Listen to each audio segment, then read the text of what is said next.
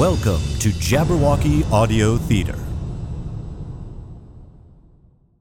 This podcast is made possible by Francis Abbey, a listener like you who's backing us on Patreon. Thank you. Visit our website at jabberaudio.com/support to learn more, or go to patreon.com/teamjabberwocky. The following audio theater is rated ADG for general audiences.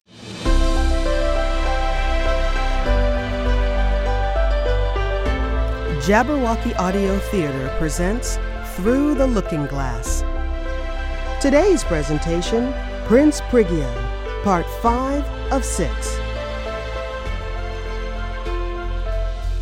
Welcome back, dear listeners. The last episode of Prince Prigio ended so perfectly right at the end of the chapter that I almost don't want to do a summary, but just to be quick, we're in the true and fictitious land of Pantuflia, where a king and a queen have a very clever young boy, Prince Prigio, who is so annoyingly clever that the king wants him to die at the hands of a fire drake, but Prince Prigio's two younger brothers are slain by the fire drake instead. So the king, queen, and entire court abandon Prigio, leaving him nothing to eat and nothing to wear, so he wanders into a garret, kind of an attic, where he accidentally finds magical gifts given to him by fairies.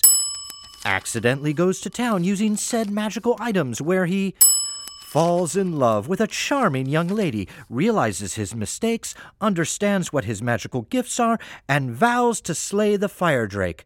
Now, killing the fire drake is beyond him, but not another foul creature known as the remora, which is as cold as the drake is hot. So Prince Prigio taunts the fire drake and the remora to battle each other to the death, whereupon he calls upon his lady, Rosalind, and her father, Lord Kelso, the English ambassador, but discovers his own father, King Grognio, has set a reward for both him, Prince Prigio, and the fire drake. Now, seeing as he can turn himself in, himself being Prince Prigio, and having killed the fire drake, our tale would seem to be near an end. But it turns out that one of the servants, Benson, accidentally transported himself to the court on Prince Prigio's magic carpet with the fire drake's horns and tail, leading to Prince Prigio, Lady Rosalind, and Ambassador Kelso to ponder what to do when Benson reappears in the ambassador's home atop the magic carpet, along with the king, the queen, and the aforementioned parts of the fire drake. Well, that worked rather well, I thought. Chapter 14. The King Explains. The first who recovered his voice and presence of mind was Benson. "Did your lordship ring for coffee?" he asked quietly, and when he was told, "Yes, thank you, Benson," he bowed and withdrew with majestic composure. When he had gone, the prince threw himself at the king's feet, crying, Pardon, my liege." "Don't speak to me, sir," answered the king very angrily, and the poor prince threw himself at the feet of the queen. But she took no notice of him whatever, no more than if he had been a fairy, and the prince heard her murmur as she pinched her royal arms, "I shall waken presently. This is nothing out of the way for a dream. Dr. Rumfino ascribes it to imperfect nutrition." All this time, the Lady Rosalind, as pale as a marble statue, was leaning against the side of the open window. The prince thought he could do nothing wiser than go and comfort her, so he induced her to sit down on a chair in the balcony, for he felt that he was not wanted in the drawing-room, and soon they were talking happily about the stars which had begun to appear in the summer night. Meanwhile, the ambassador had induced the king to take a seat, but there was no use in talking to the queen. "It would be a miracle," she said to herself. "and miracles do not happen. Therefore this has not happened. Presently I shall wake up in my own bed at Falkenstein." Now Benson, William, and Thomas brought in the coffee, but the queen took no notice. When they went away, the rest of the company slipped off quietly, and the king was left alone with the ambassador, for the queen could hardly be said to count in these circumstances. "You want to know all about it, I suppose?" said His Majesty in a sulky voice. "Well, you have a right to it, and I shall tell you. We were just sitting down to dinner at Falkenstein. Rather late. Hours get later every year, I think. When I heard a row on the premises, and the captain of the guard, Colonel MacDougall, came and told us that a man had arrived with the horns and tail of the fire drake, and was claiming the reward. Her Majesty and I rose and went into the outer court, where we found, sitting on that carpet with a glass of beer in his hand, a respectable-looking upper servant, whom I recognized as your butler. He informed us that he had just killed the beast and showed us the horns and tail. Sure enough, there they are. The tail is like the iron handle of a pump, but the horns are genuine. A pair were thrown up by a volcano in my great-grandfather's time, Giglio the First. Excellent coffee, this, of yours.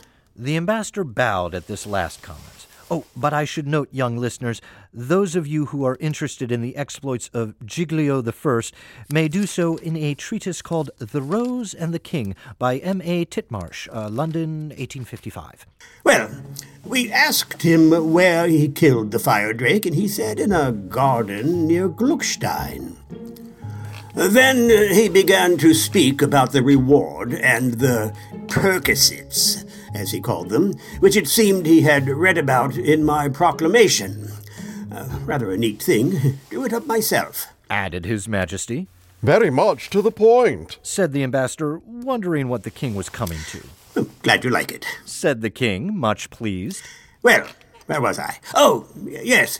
Your man said he had killed the creature in a garden quite near Gluckstein. I didn't much like the whole affair. He is an alien, you see, and then there was my niece, Molinda. Poor girl. She was certain to give trouble. Her heart is buried, if I may say so, with poor Alfonso.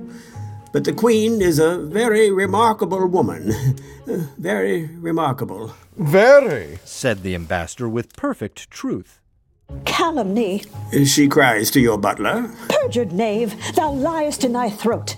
Gluckstein is 100 leagues from here, and how sayest thou that thou slewest the molester and earnest hither in a few hours' space? This had not occurred to me. I am a plain king, but I at once saw the force of Her Majesty's argument. Yes, said I. How did you manage it? But he, your man, I mean, was not a bit put out. Why, Your Majesty, says he, I just sat down on that there bit of carpet, wished I was here, and here I am. And I'd be glad, having had the trouble, and my time not being my own, to see the colour of them perquisites according to the proclamation. On this, Her Majesty grew more indignant, if possible. Nonsense! A story out of the Arabian Nights is not suited for a modern public and fails to win aesthetic credence. These were her very words. Her Majesty's expressions are ever choice and appropriate, said the ambassador. Sit down there on the carpet, knave, she went on. Ourself and consort, meaning me, will take our places by thy side, and I shall wish us in Gluckstein, at thy master's. When the experiment has failed, thy head shall from thy shoulders be shorn. So your man merely said, Very well, Mum, Your Majesty, I mean. And sat down. The Queen took her place at the edge of the carpet. I sat between her and the butler, and she said, I wish I were in Gluckstein. Then we rose, flew through the air at an astonishing pace, and here we are. So I suppose the rest of the butler's tale is true, which I regret. But a king's word is sacred, and he shall take the place of that sneak Prigio. But as we left home before dinner, and yours is over, may I request your lordship to believe that I should be delighted to take something to sup upon, albeit cold? The ambassador at once ordered a sumptuous repast, to which the king did full justice, and His Majesty was shown to the royal chamber as he complained of fatigue. The queen accompanied him, remarking that she was sound asleep, but would waken presently. neither of them said, "Good night." Good night. to the prince. Indeed, they did not see him again, for he was on the balcony with Lady Rosalind. They found a great deal to say to each other, and at last the prince asked her to be his wife, and she said that if the king and her father gave their permission, why, then she would. After this, she went to bed, and the prince, who had not slept at all the night before, felt very sleepy also. But he knew that first he had something that must be done. So he went into the drawing room, took his carpet, and wished to be... Now, where do you suppose? Beside the dead body of the fire drake. There he was in a moment, and dreadful the body looked, lying stark and cold in the white moonshine. Then the prince cut off its 4 hooves, put them in his pouch, and with these he flew back in a second, and met the ambassador just as he came from ushering the king to bed. Then the prince was shown his own room, where he locked up the hooves, the carpet, the cap of darkness, and his other things in an iron box, and so went to bed and dreamed of his Lady Rosalind. Chapter 15. The King's Check. When they all awakened next morning, their first ideas were confused. It is often confusing to wake in a strange bed, much more so when you have flown through the air like the king, the queen, and Benson the butler. For her part, the queen was the most perplexed of all, for she did undeniably wake, and yet she was not at home, where she had expected to be. However, she was a determined woman, and stood to it that nothing unusual was occurring. The butler made up his mind to claim the crown princeship and the hand of the Lady Melinda, because, as he justly remarks to William, here was such a chance to better himself as might not soon come in his way again. As for the king, he was only anxious to get back to Falkenstein and have the whole business settled in a constitutional manner.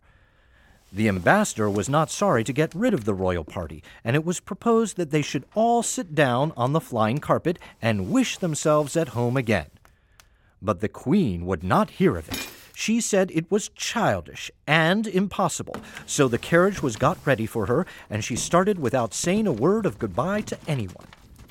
The king, Benson, and the prince were not so particular, and they simply flew back to Falkenstein in the usual way, arriving there at 11:35, a week before Her Majesty. The king at once held a court. The horns and tail of the monster were exhibited amidst general interest, and Benson and the prince were invited to state their claims. Benson's evidence was taken first. He declined to say exactly where or how he killed the fire drake. There might be more of them left, he remarked, young ones that would take a lot of killing, and he refused to part with his secret. Only he claimed the reward, which was offered, if you remember, not to the man who killed the beast, but to him what brought its horns and tail. This was allowed by the lawyers present to be very sound law, and Benson was cheered by the courtiers, who decidedly preferred him to Prigio, and who, besides, thought he was going to be crown prince. As for Lady Melinda, she was torn by the most painful feelings, for, much as she hated Prigio, she could not bear the idea of marrying Benson. Yet one or the other choice seemed certain. Unhappy lady, perhaps no girl was ever more strangely beset by misfortune. Prince Prigio was now called on to speak. He admitted that the reward was offered for bringing the horns and tail, not for killing the monster. But were the king's intentions to go for nothing? When a subject only meant, well, of course he had to suffer. But when a king said one thing, was he not to be supposed to have meant another? Any fellow with a wagon could bring the horns and tail. The difficult thing was to kill the monster. If Benson's claim was allowed, the royal prerogative of saying one thing and meaning something else was in danger. On hearing this argument, the king so far forgot himself as to cry, "Bravo! Well said!" and to clap his hands, whereon all the courtiers shouted and threw up their hats. The prince then said that whoever had killed the monster could, of course, tell where to find him, and could bring his hooves. He was ready to do this himself. Was Mr. Benson equally ready? On this being interpreted to him, for he did not speak Pantuflian, Benson grew pale with horror, but fell back on the proclamation. He had brought the horns and tail, and so he must have the perquisites and the Lady Melinda. The king's mind was so much confused by this time that he determined to leave it to the Lady Melinda herself. Which one of them will you have, my dear? He asked in a kind voice, but poor Melinda merely cried. Then His Majesty was almost driven to say that he would give the reward to whomsoever produced the hooves within the week. But no sooner had he said this than the prince brought them out of his pouch and displayed them in open court. This ended the case, and Benson, after being entertained with sherry and sandwiches in the steward's room, was sent back to his master. And I regret to say that his temper was not at all improved by his failure to better himself. On the contrary, he was unusually cross and disagreeable for several days. But we must perhaps make some allowance for his disappointment. But if Benson was irritated and suffered from the remarks of his fellow servants, I do not think we can envy Prince Prigio. Here he was, restored to his position indeed, but by no means to the royal favor. For the king disliked him as much as ever, and was as angry as ever about the deaths of Enrico and Alfonso. Nay, he was even more angry, and perhaps not without reason. He called up Prigio before the whole court, and thereon the courtiers cheered like anything. But the king cried, "Silence! MacDougall, drag the first man that shouts to the serpent house in the zoological gardens and lock him up with the rattlesnakes." After that, the courtiers were very quiet. "Prince," said the king as Prigio bowed before the throne, "you are restored to your position because I cannot break my promise. But your base and malevolent nature is even more conspicuously manifest in your selfish success than in your previous dastardly contempt of duty. Why, confound you!" cried the king, dropping the high style in which he had been speaking and becoming the father, not the monarch. "Why, if you could kill the fire drake, did you let your poor little brothers go and be broiled, eh? What do you say, you sneak? You didn't believe there were any fire drakes? That just comes of your eternal conceit and arrogance. If you were clever enough to kill the creature, and I admit that, you were clever enough to know that what everybody said must be true. You have not generally found it so. Well, you have this time, and let it be a lesson to you. Not that there's much comfort in that, for it is not likely you will ever have such another chance." Here the king wept. Among the tears of the Lord Chief Justice, the poet laureate, who had been awfully frightened when he heard of the rattlesnakes, the maids of honor, the chaplain royal, and everyone but Colonel MacDougall, a Scottish soldier of fortune who maintained a military reserve. When His Majesty had recovered, he said to Prigio, who had not been crying, he was too much absorbed and ashamed at the loss of his brothers, "A king's word is his bond. Bring me a pen, somebody, and my checkbook." The royal checkbook, bound in red morocco, was brought in by 8 pages with ink and a pen. His Majesty then filled up and signed the following satisfactory document. "Ah, my children, how I wish we had a sponsor who would do as much for our program," "There," said His Majesty, crossing his check and throwing sand over it, for blotting paper had not yet been invented. "There, take that and be off with you." Prince Prigio was respectfully but rapidly obeying his royal command, for he thought he had better cash the royal check as soon as possible, when His Majesty yelled, Hey now, come back, I forgot something. You've got to marry Melinda." Chapter 16. A melancholy chapter. The prince had gone some way when the king called after him. How he wished he had the 7-league boots on, or that he had the cap of darkness in his pocket. If he had been so lucky, he would now have got back to Gluckstein and crossed the border with Lady Rosalind. In fact, he would have given up both his title and the money, for a pair of young people who really love each other could live happily on less than the check he had in his pocket. However, the king shouted very loud, as he always did when he meant to be obeyed, and the prince sauntered slowly back again. Prigio, said His Majesty. Where are you off to? Don't you remember that this is your wedding day? My proclamation offered not only the money, which you have, but the hand of the Lady Molinda, which the court chaplain will presently make your own.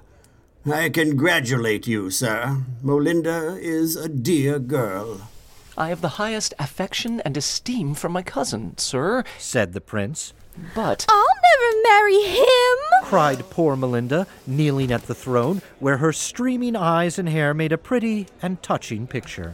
Never. I despise him. I was about to say, sir, the prince went on, that I cannot possibly have the pleasure of wedding my cousin. The family gallows, I presume, is in good working order? asked the king of the family executioner, a tall, gaunt man in black and scarlet, who was only employed in the case of members of the blood royal needing shuffling of mortal coil. Never better, sire, said the man, bowing with more courtliness than his profession indicated. Very well, said the king. Prince Prigio, you have your choice. There is the gallows. Here is Lady Molinda. My duty is painful, but clear. A king's word cannot be broken. Molly or the sword? The prince bowed respectfully to Lady Molinda. Madam, my cousin, your clemency will excuse my answer, and you will not misinterpret the apparent discourtesy of my conduct. I am compelled, most unwillingly, to slight your charms, and to select the extreme rigor of the law. Executioner, lead on. Do your duty. For me, Prigio est prêt. For this was his motto, and meant that he was ready. Poor Lady Molinda could not but be hurt by the prince's preference for death over marriage to her, little as she liked him. Is life then so worthless?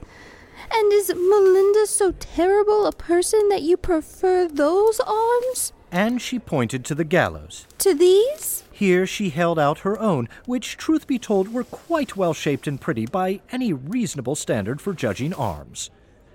Besides, Molinda was a good-hearted lady, and she could not bear to see Prigio put to death, and then perhaps she reflected that there are worse positions than the queenship of Pantuflia. For Alfonso was gone. Crying would not bring him back.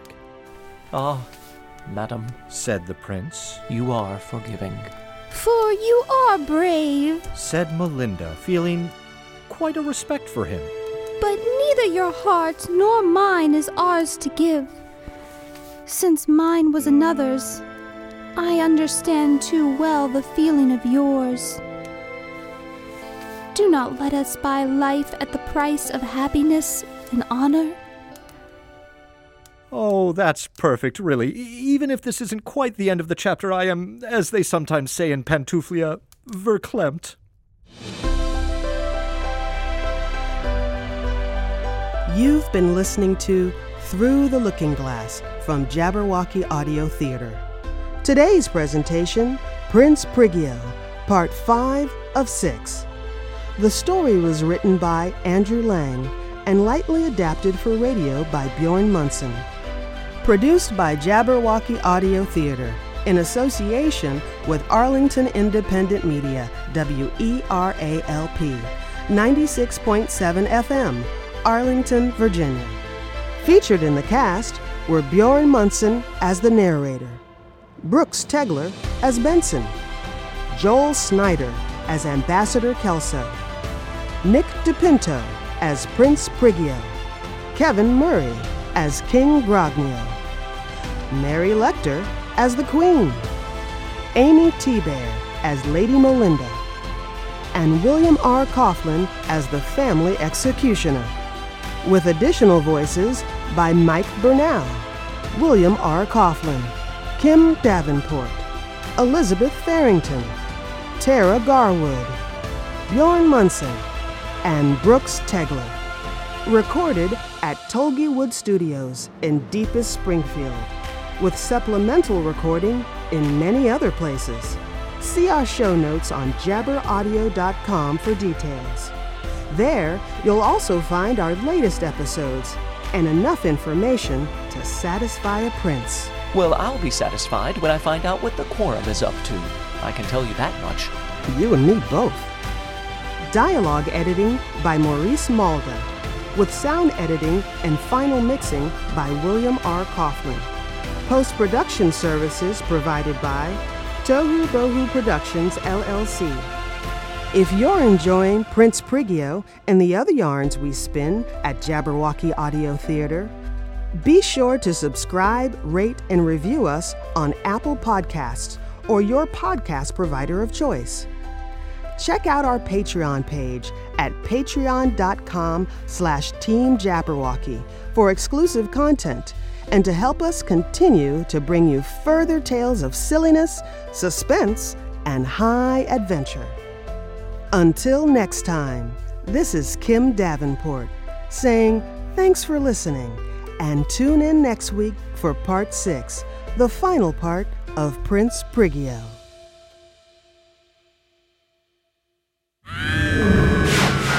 Hast thou slain the Jabberwock?